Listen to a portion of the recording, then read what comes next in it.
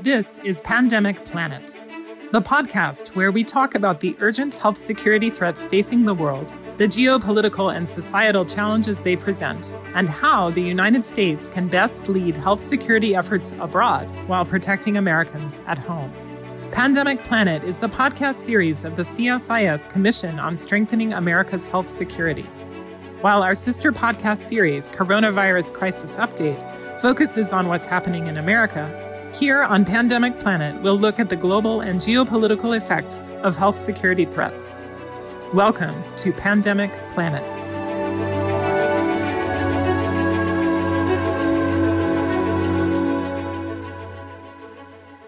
I'm Jeff Sturchio, Senior Associate at the Global Health Policy Center of CSIS. Today, it's my pleasure to welcome Dr. Michel Kazatchkine, Professor of Medicine at the Université René Descartes in Paris, Special Advisor to UNAIDS for Eastern Europe and Central Asia, and a Senior Fellow with the Global Health Center of the Graduate Institute of International and Development Studies in Geneva. This is one of a series of podcasts conducted at the International AIDS Conference in Montreal, in which we explored what needs to be done to end the AIDS pandemic, both globally and domestically. Professor Kazatchkine has dedicated over 30 years fighting AIDS and promoting global health as a physician, researcher, advocate, policymaker, diplomat, and administrator. He attended medical school at Neckar Enfants Malades in Paris, studied immunology at the Pasteur Institute, and completed his postdoctoral fellowships at St. Mary's Hospital in London and Harvard Medical School. Since 1984, he has been professor of medicine at the Université René Descartes in Paris. He also led the Department of Clinical Immunology at the Hôpital Européen Georges Pompidou from 1990 to 2005, and was a director of research at the French National Institute of Health and Medical Research, also known as INSERM, from 1995 to 2005. During his academic career, Professor Kazatchkine has produced more than 500 research papers and has served on numerous editorial boards. From 1998 to 2005, Professor Kazatchkine was director of the French National Research Agency, the world's second largest AIDS research program. During this time, ANRS shifted its focus from domestic research to public health work in Africa and the developing world. From 2005 to 2007, Professor Kazatchkine was France's global ambassador for HIV/AIDS and transmissible diseases. As ambassador, he championed France's contributions to achieving the Millennium Development Goals and the establishment of UNITAID. He also represented France at the high-level meeting on HIV/AIDS at the UN General Assembly in May 2006, and was focal point on health in the French delegation to the St. Petersburg Summit of G8 leaders. Between 2002 and 2005, he served as the first chair of the technical review panel of the Global Fund to fight AIDS, TB, and malaria, leading the development of the fund's rigorous, transparent, and accountable process for reviewing grant applications. He served as vice chair of the board of the Global Fund between 2005 and 2006. In 2007, he was appointed as the executive director of the Global Fund, serving this position until March 2012. In his 5 years leading the fund, more than $20 billion in additional donor commitments and pledges were mobilized. Professor Kazatchkine oversaw a major expansion of the Global Fund's operations and grant portfolio, establishing the fund as the major international financer of health programs. His leadership of the Global Fund consolidated his reputation as a leading global advocate for health and human rights. Between 2012 and 2017, Professor Kazatchkine served as the UN Secretary General's Special Envoy on HIV/AIDS in Eastern Europe and Central Asia. Since 2018, he is the Special Advisor to UNAIDS for Eastern Europe and Central Asia. In this position, he focuses on building high-level political support for national and regional responses to the HIV, TB, and hepatitis epidemics, and advocates for improved access to prevention, treatment, and care for the populations most in need.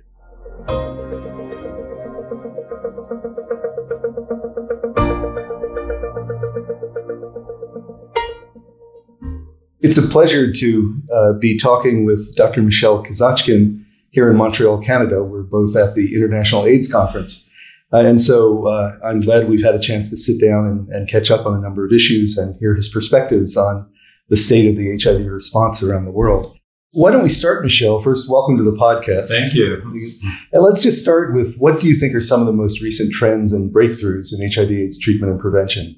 To me, the trends and breakthroughs contribute to a feeling that we're in the right direction. I feel pretty optimistic for the future. I do believe we can end AIDS.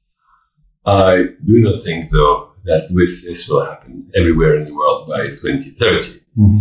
I mean, we may have aspirational targets, but what strikes me is the disconnect between some of the essential tools we need to use to end AIDS and the timing that we set ourselves with these targets. Mm-hmm. It's urgent to end AIDS.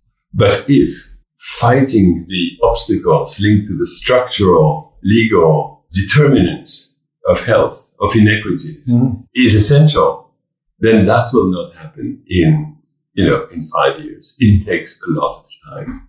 So the pace at which the move towards the end of AIDS will progress will differ greatly between regions. But the overall directions, I think, is irreversible and the goals are achievable. Well, we certainly have seen a lot of progress in the past 20 years. And, UNAIDS just issued its most recent Global AIDS Update last week and found that we still are seeing a decline in HIV infections around the world, but not at the pace that we had hoped. Right. But we need to fully understand, as we set these targets, 90-90-90, then 95-95-95, we have to fully understand what it is that we want to reach that will really prevent new infections to occur. And data from Amsterdam actually presented at this meeting suggests that 90-90-90 is not enough. Mm-hmm. And if you slow down on the response, even after reaching 90-90-90, you still will see recurrence of new infections. So 95-95-95 is probably a reasonable target. And again, that target, we're moving towards it, but let's say Eastern Europe and Central Asia, which is an area of the world I've been focusing on, is very far from it. It's somewhere 70, 50-50 at this time. Yeah. Well, and actually that was one of the points that UNAIDS focused on in their report, that Eastern Europe and Central Asia is one of the regions in which we're seeing more new infections. The number of new infections, Jeff, has increased by 43% between 2010 and 2020. And mortality has increased by over 30%. And while globally, the figures now are that about 75% of people living with HIV are on antiretroviral therapy, in Eastern Europe and Central Asia, it's around 50%. Absolutely. So it's one of the lowest regions in that respect. Let's dig into this. What are some of the reasons why that region is having challenges in really reaching these targets? Well, there are a number of reasons, of course. At first, let's say the region is heterogeneous by itself. So the elephant in the room is the Russian Federation. And it's actually the Russian Federation that is driving this increase in new infections. A country like Ukraine has succeeded, before the war, and has succeeded in containing the growth and actually has seen decreasing new infections and only represents now 10% of the new infections in the region, although it is the second most populous country in the region. Other countries, particularly in the Caucasus and Central Asia, are countries that have either sort of stable figures or slight slower increases, but the Russian Federation remains the driving force. Now, there are several factors contributing to that. The first is that 90-95% of infections in that region is occurring among key populations. That is, among people who use drugs, that's 50% of the new infections. Among sex workers, men having sex with men, migrants in situations of vulnerability. And these are societies where stigma and discrimination is high and where legislation and the way society addresses these populations are really totally outdated and disconnected from where they should be in terms of policies. For example, let's focus on people who use drugs or people who inject drugs. As I said, unsafe drug injection is 45-50% of new infections in the region in people who inject and their sexual partners. This is a region where there's almost no harm reduction. Despite all our efforts there's zero harm reduction. I mean, zero opioid agonist therapy in the Russian Federation, in Uzbekistan, which is the youngest population in the region, in Turkmenistan, and in the other countries, and even Ukraine, the best sort of example. The opioid agonist treatment program is somewhere around 20,000 people, let's say, where the population of people using drugs is estimated to be 250 to 300,000 people. Needle exchange programs happen across the region, including in the Russian Federation, but again, at a very low and insufficient scale. The programs are not funded. They have long been funded by external partners, that is, mainly the Global Fund, to some extent the US, also in some Central Asian countries, but not in national budgets. And the punitive law enforcement, prohibition-linked associated law enforcement is such that people who inject drugs, people who use drugs are harassed by police, they're discouraged from seeking services, and the epidemic continues. So that relates to what I was saying earlier. It will take a huge amount of time to bring the policy changes, the mindset changes, and the national budgets that are needed to really deal with this fundamental structural determinants of the pandemic. We will win. I'm sure in the next few years we'll have, hopefully we can speak of the war in Ukraine in a minute, but I can see that we can increase access to antiretroviral treatment. We can decrease the number who come to treatment with delay. We can introduce new innovative prevention techniques such as PrEP, self-testing, but fighting those obstacles will be on a time scale that is not compatible with the 2030 targets. You've sketched out a very complete picture of these challenges. So the structural barriers to people getting care and treatment, the criminalization of HIV in some cases, and criminalization of drug use and possession. Interestingly, in some countries, including in the Russian Federation, on paper, possession for personal use is decriminalized.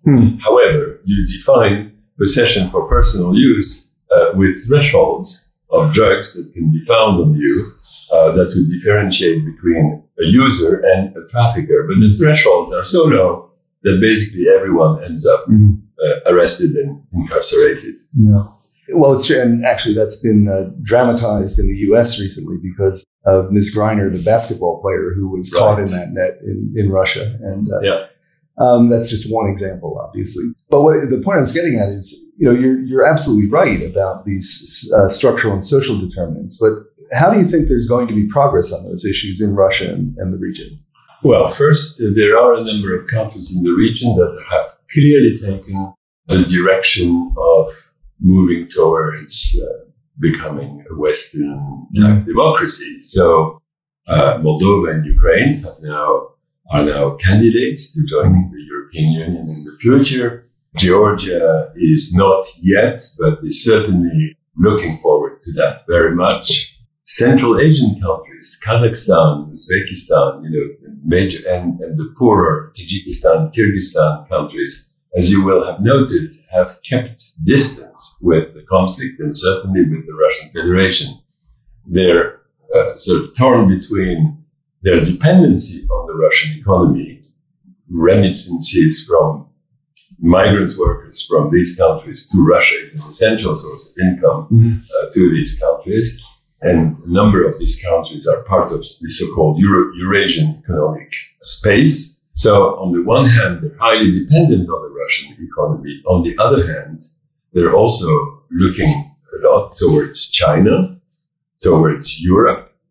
And if I can say so, they bravely abstained in most recent UN votes condemning the Russian invasion of Ukraine.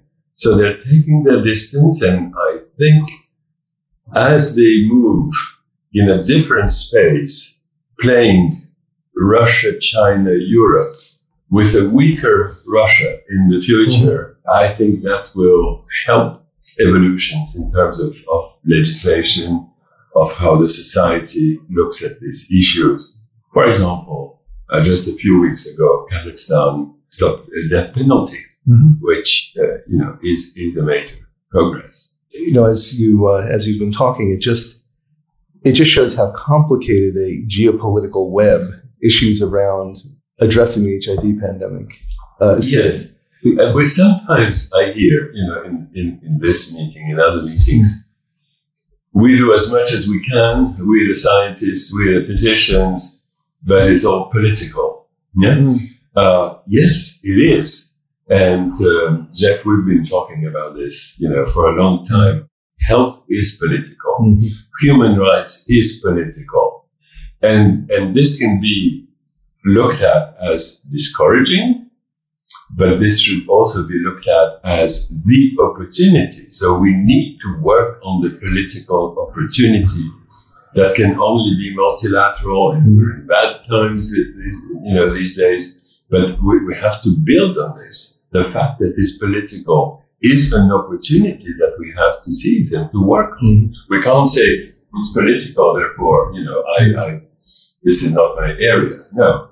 Yeah, well, and of course, if we look back over the last 20 some years, it's by seizing political opportunities, as you just alluded to, we've made real progress. The Global Fund and PEPFAR, and we can point to many other changes. Think also of the political declarations every 5 years at the UN, and I think that's where UNAIDS has made a significant contribution, helping negotiating these. And I have been part of a number of these negotiations, and early on, as a representative of my country, I remember in 2006, you just couldn't name the key populations. Yeah. We've made, and step by step, but again, this takes time. And unfortunately, that time is a much too long time for people who are at risk, for people who seek, and people who need treatment. Yeah, and as you point out, although there's progress overall, it's not uniform. You alluded to, for instance, men who have sex with men and people who inject drugs, sex workers. UNAIDS in its most recent global report showed that the risk they face of HIV infection in the case 20 to 35 that's times. right. Yeah, exactly. So we have to address those questions, and as you said, the complex of issues having to do with human rights and political will around those changes.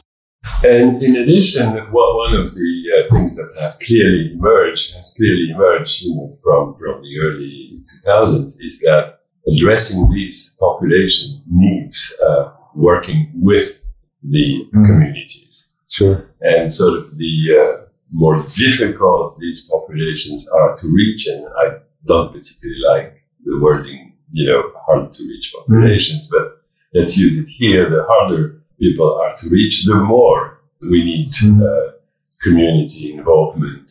And the more we need community-based research as implementation research to understand how interventions can be accepted, co-designed, and implemented with these populations.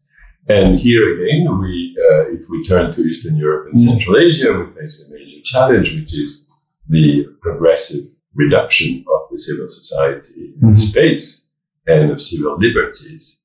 Of course, in the Russian Federation these days, it's absolutely tragic, but in a number of other countries as well. Kyrgyzstan which was maybe the only, although chaotic, but let's say the only truly democratic country in the region, is now turning again to an autocratic regime.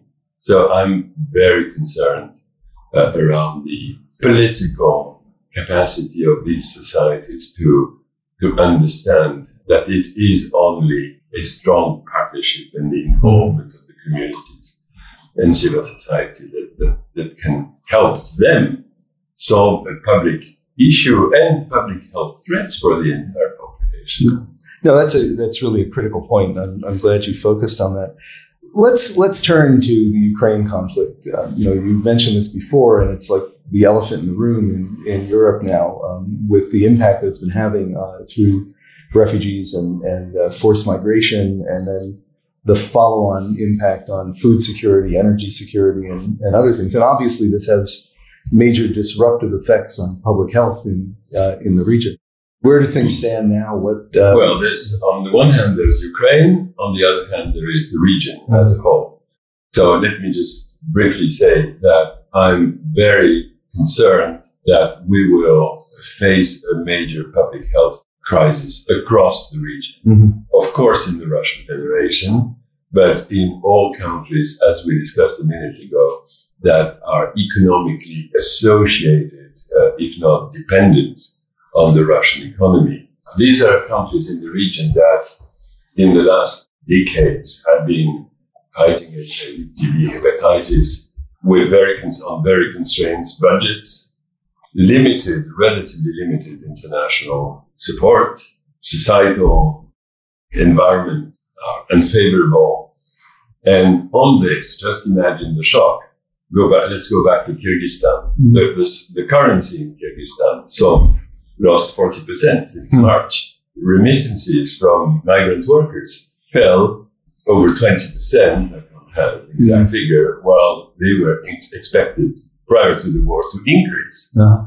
So how can that country procure expensive TB drugs or whatever, or innovative drugs or PrEP programs? So for HIV, TB, and public health in general, I think the next 2 to 5 years will be very, very challenging in the region. And I'm concerned that this is not currently in the discussions. There are lots of international fora on how we reconstruct Ukraine and how do we support Ukraine. But I'm very concerned about the health impact of the war across the region. And I don't enter, any consideration here, and in no way I would absolve, the Russian Federation, but the Russian population and the Russian key populations and patients in Russia with TB and HIV, will suffer and will face huge challenges. And let's not forget that, as we discussed, this is the only region where the number of infections increases. This is also a critical region, a high-burden region for multi-drug resistant TB. Mm-hmm. And this is a huge challenge in terms of healthcare budgets, even though we now have new technology, new diagnostic tools, we have new regimens, we have new drugs, but the region is struggling. And even Ukraine, where I said it is doing well in HIV, is not doing so well in TB. So, first point, I think we can very reasonably, unfortunately, anticipate a health crisis across the region. In Ukraine, destructions of infrastructures, healthcare personnel killed, injured, left the country or moved across the country because of the country, shortages in medicines, huge challenges in delivering things because of bridges, roads cut. So 30% of the infrastructure destroyed. At the same time, so it's a mixed picture, because at the same time, there are amazing resilience, amazing areas of, let's call it normality, next to areas of the hottest spots for fighting. So from a macro perspective, at this point in time, somewhere around 85%, our systems are somehow working in Ukraine. So what Ukraine is and that's also, thanks to a heroic engagement of the healthcare workers, and of, our colleagues, some of which are here in Montreal to testify, from NGOs and communities that have been delivering methadone, which in Ukraine used to be delivered by convoys of armored cars, yes, delivered bringing methadone to some places in the trunk of their car. And I was in Chernihiv, in the north of Ukraine, which was one of the first occupied cities and oblasts in the North Ukraine near the Belarusian border after the first weeks of the war, and now has been liberated. I was there and I heard amazing stories, of a nurse, of an elevator was destroyed in the major hospital, and the nurse, taking off her back the patient 90 kilograms and bringing him down by the stairs, surgeons operating, under the bombing in cellars. And, so the resilience is extraordinary. Ukraine now, I think from a health perspective, has to fight on sort of three fronts. It has to keep fighting on the front line. And I'll come back to that in a second. It has to recover somehow in areas that are recovered, like the recently liberated areas in Chernihiv, in Kharkiv, in the Kharkiv region. And then it has to start working on reconstruction. Then there are now international conferences on the reconstruction of Ukraine that will be, I'm sure, funded by Europe and other partners. There was a major conference in Lugano not long ago. And somewhere we have to also take the opportunity of this reconstruction of Ukraine to move forward faster the reforms. I've seen in Chernihiv a TB hospital of 350 beds that was bombed and destroyed. But we do not want any more institutions of 350 beds for TB. We want ambulatory services, yes? Sure. And so there is an opportunity as we think of reconstructing Ukraine in that regard. Then coming back to the front line, what I am learning, which I sort of didn't figure out, and which I think people also don't see. We keep thinking that the front line are the wounded, the killed, of course, and it is the case, the military casualties. But it is also a civilian emergency. There are 800 HIV patients on treatment in Mariupol at this time. They're running out of medicines. So there are, of course, vaccinations have stopped. There are risks of cholera, polio, people with chronic diseases, beyond HIV, people on TB treatment, people with diabetes are out of treatment. And as far as I know, and I'm, reasonably informed, the Russian Federation is not currently bringing the necessary medical support. And by the way, the international law stipulates that when you invade a territory, you have to take care of the civilian populations. So, in a nutshell, that's how I see the situation in Ukraine. So looking sort of far forward, reconstruction will be an opportunity to move reforms and of course, the candidacy to the European Union, and that dynamic will help. But until we get there, the next years will be very difficult, and the impact of the war, will be there for many, many years. Yeah, no, obviously it's been a harrowing experience for the people involved, and as you said, it raises all kinds of long-term implications that it's going to be challenging to deal with. So, one other dimension of this that you haven't spoken about, though, are the millions of internally displaced and refugees who've been forced to leave because of the Russian aggression. What impact is that having? How have the surrounding countries been able to manage the public health implications of those? Well, they've been under huge pressure. Of course, Poland that hosts most of the refugees, but the countries with less strength and readiness, such as Romania or Moldova, despite the international support. Major issues are chronic diseases and mental health. Mental health.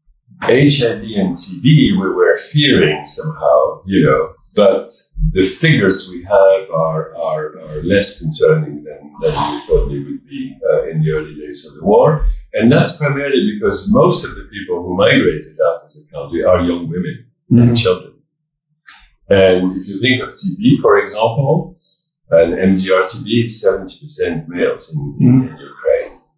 And males cannot leave the territory. And with regard to HIV, there's been huge solidarity efforts. NGOs, governments have put on systems. Of course, a few people, lost their way and weren't finding where to go. But the system has been absorbing the needs. Well, let me turn for the final area to discuss to another long-term issue. You started with the long-term issue of we may not get to ending AIDS by 2030 because of the structural constraints and political dimensions that aren't getting the attention they need and take longer to resolve. Another long-term issue is financing the HIV response. And another part of the UNAIDS Global AIDS Report last week showed that in lower and middle income countries, there's been a decline of 6% in funding of the AIDS response over the past 10 years. It's now about $21 billion, but the need is $29 billion, so that there's an $8 billion gap. You were just talking about the need for reconstruction in Ukraine, and which will be $500 billion. Yeah, so the reason I raised that is that that's another crisis that donors and the governments directly affected are going to have to find money for. What are you optimistic about the long-term financing of the HIV response, or is this something that we have to think about differently than we have been thinking? I believe we have to think differently because, of course, from now we are approaching the next replenishment of the Global Fund, and it is absolutely key, as everyone says. So I will not dwell on it, that we get those 18 billion for the Global Fund. But let's not forget that it is a national program that is primarily funding the HIV and TB response and should be funding it.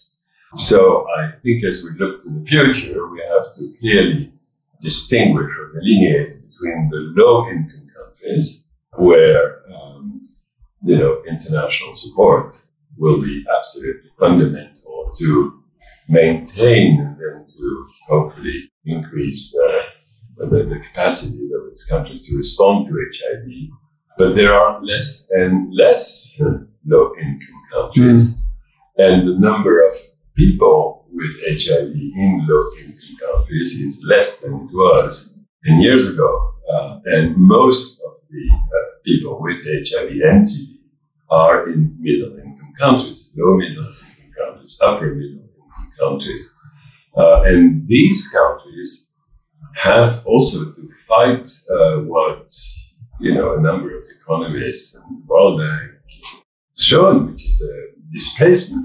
As the Global Fund have been bringing money into the countries, the countries have not been increasing, their domestic spending. I mean, India is still having 2% of its budget products on for health. So in the future, as we move from where we were in the times of the Millennium Development Goals, with a rich North, a poor South, and a solidarity effort to tackle the global pandemic, to we're now in a totally different world, which is not North and South, which is multipolar.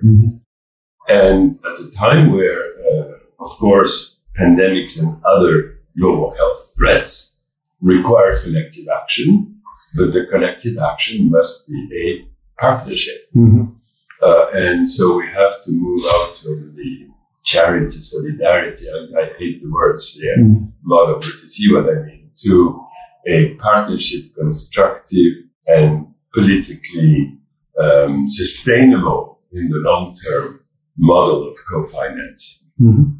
And as we, the discussions on how much the Global Fund in the future should become a partner in pandemic preparedness and response, for example, and the changes that we see even in the US in global affairs and in how, issues are looked at much more horizontally than they were in the past years, to me means that models of funding will have to change. The Global Fund and PEPFAR cannot sustain. By the way, Global Fund is only 15 or 20%. It's critical,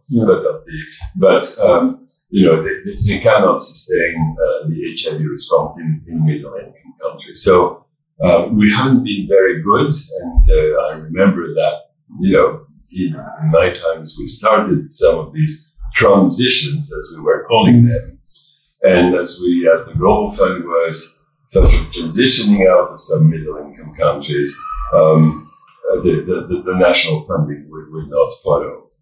So we have to find first, we have to find a political new equilibrium somehow in a multipolar world of where I believe regional commitments will be, solidarity commitments will maybe be even more meaningful than global, like everything coming from Geneva, because we see regional patterns of economic developments, regional patterns of epidemics and threats and responses to global threats.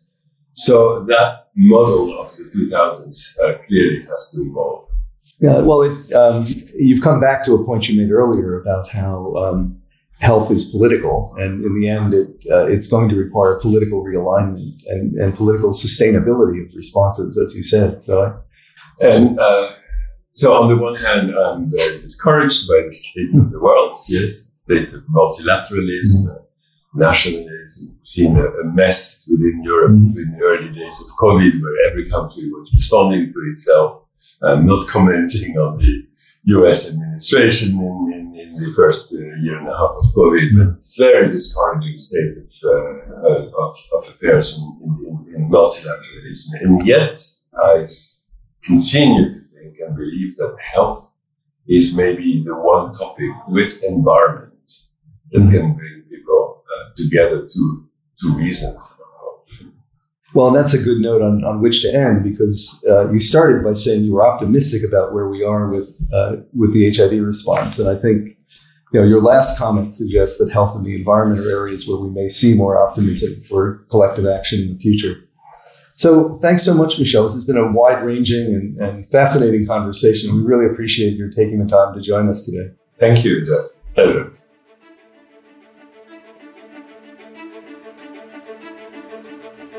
If you enjoyed this podcast, check out our larger suite of CSIS podcasts. From Into Africa, The Asia Chessboard, China Power, AIDS 2020, The Trade Guys, Smart Women, Smart Power, and more. You can listen to them all on major streaming platforms like iTunes and Spotify. Visit csis.org/podcasts to see our full catalog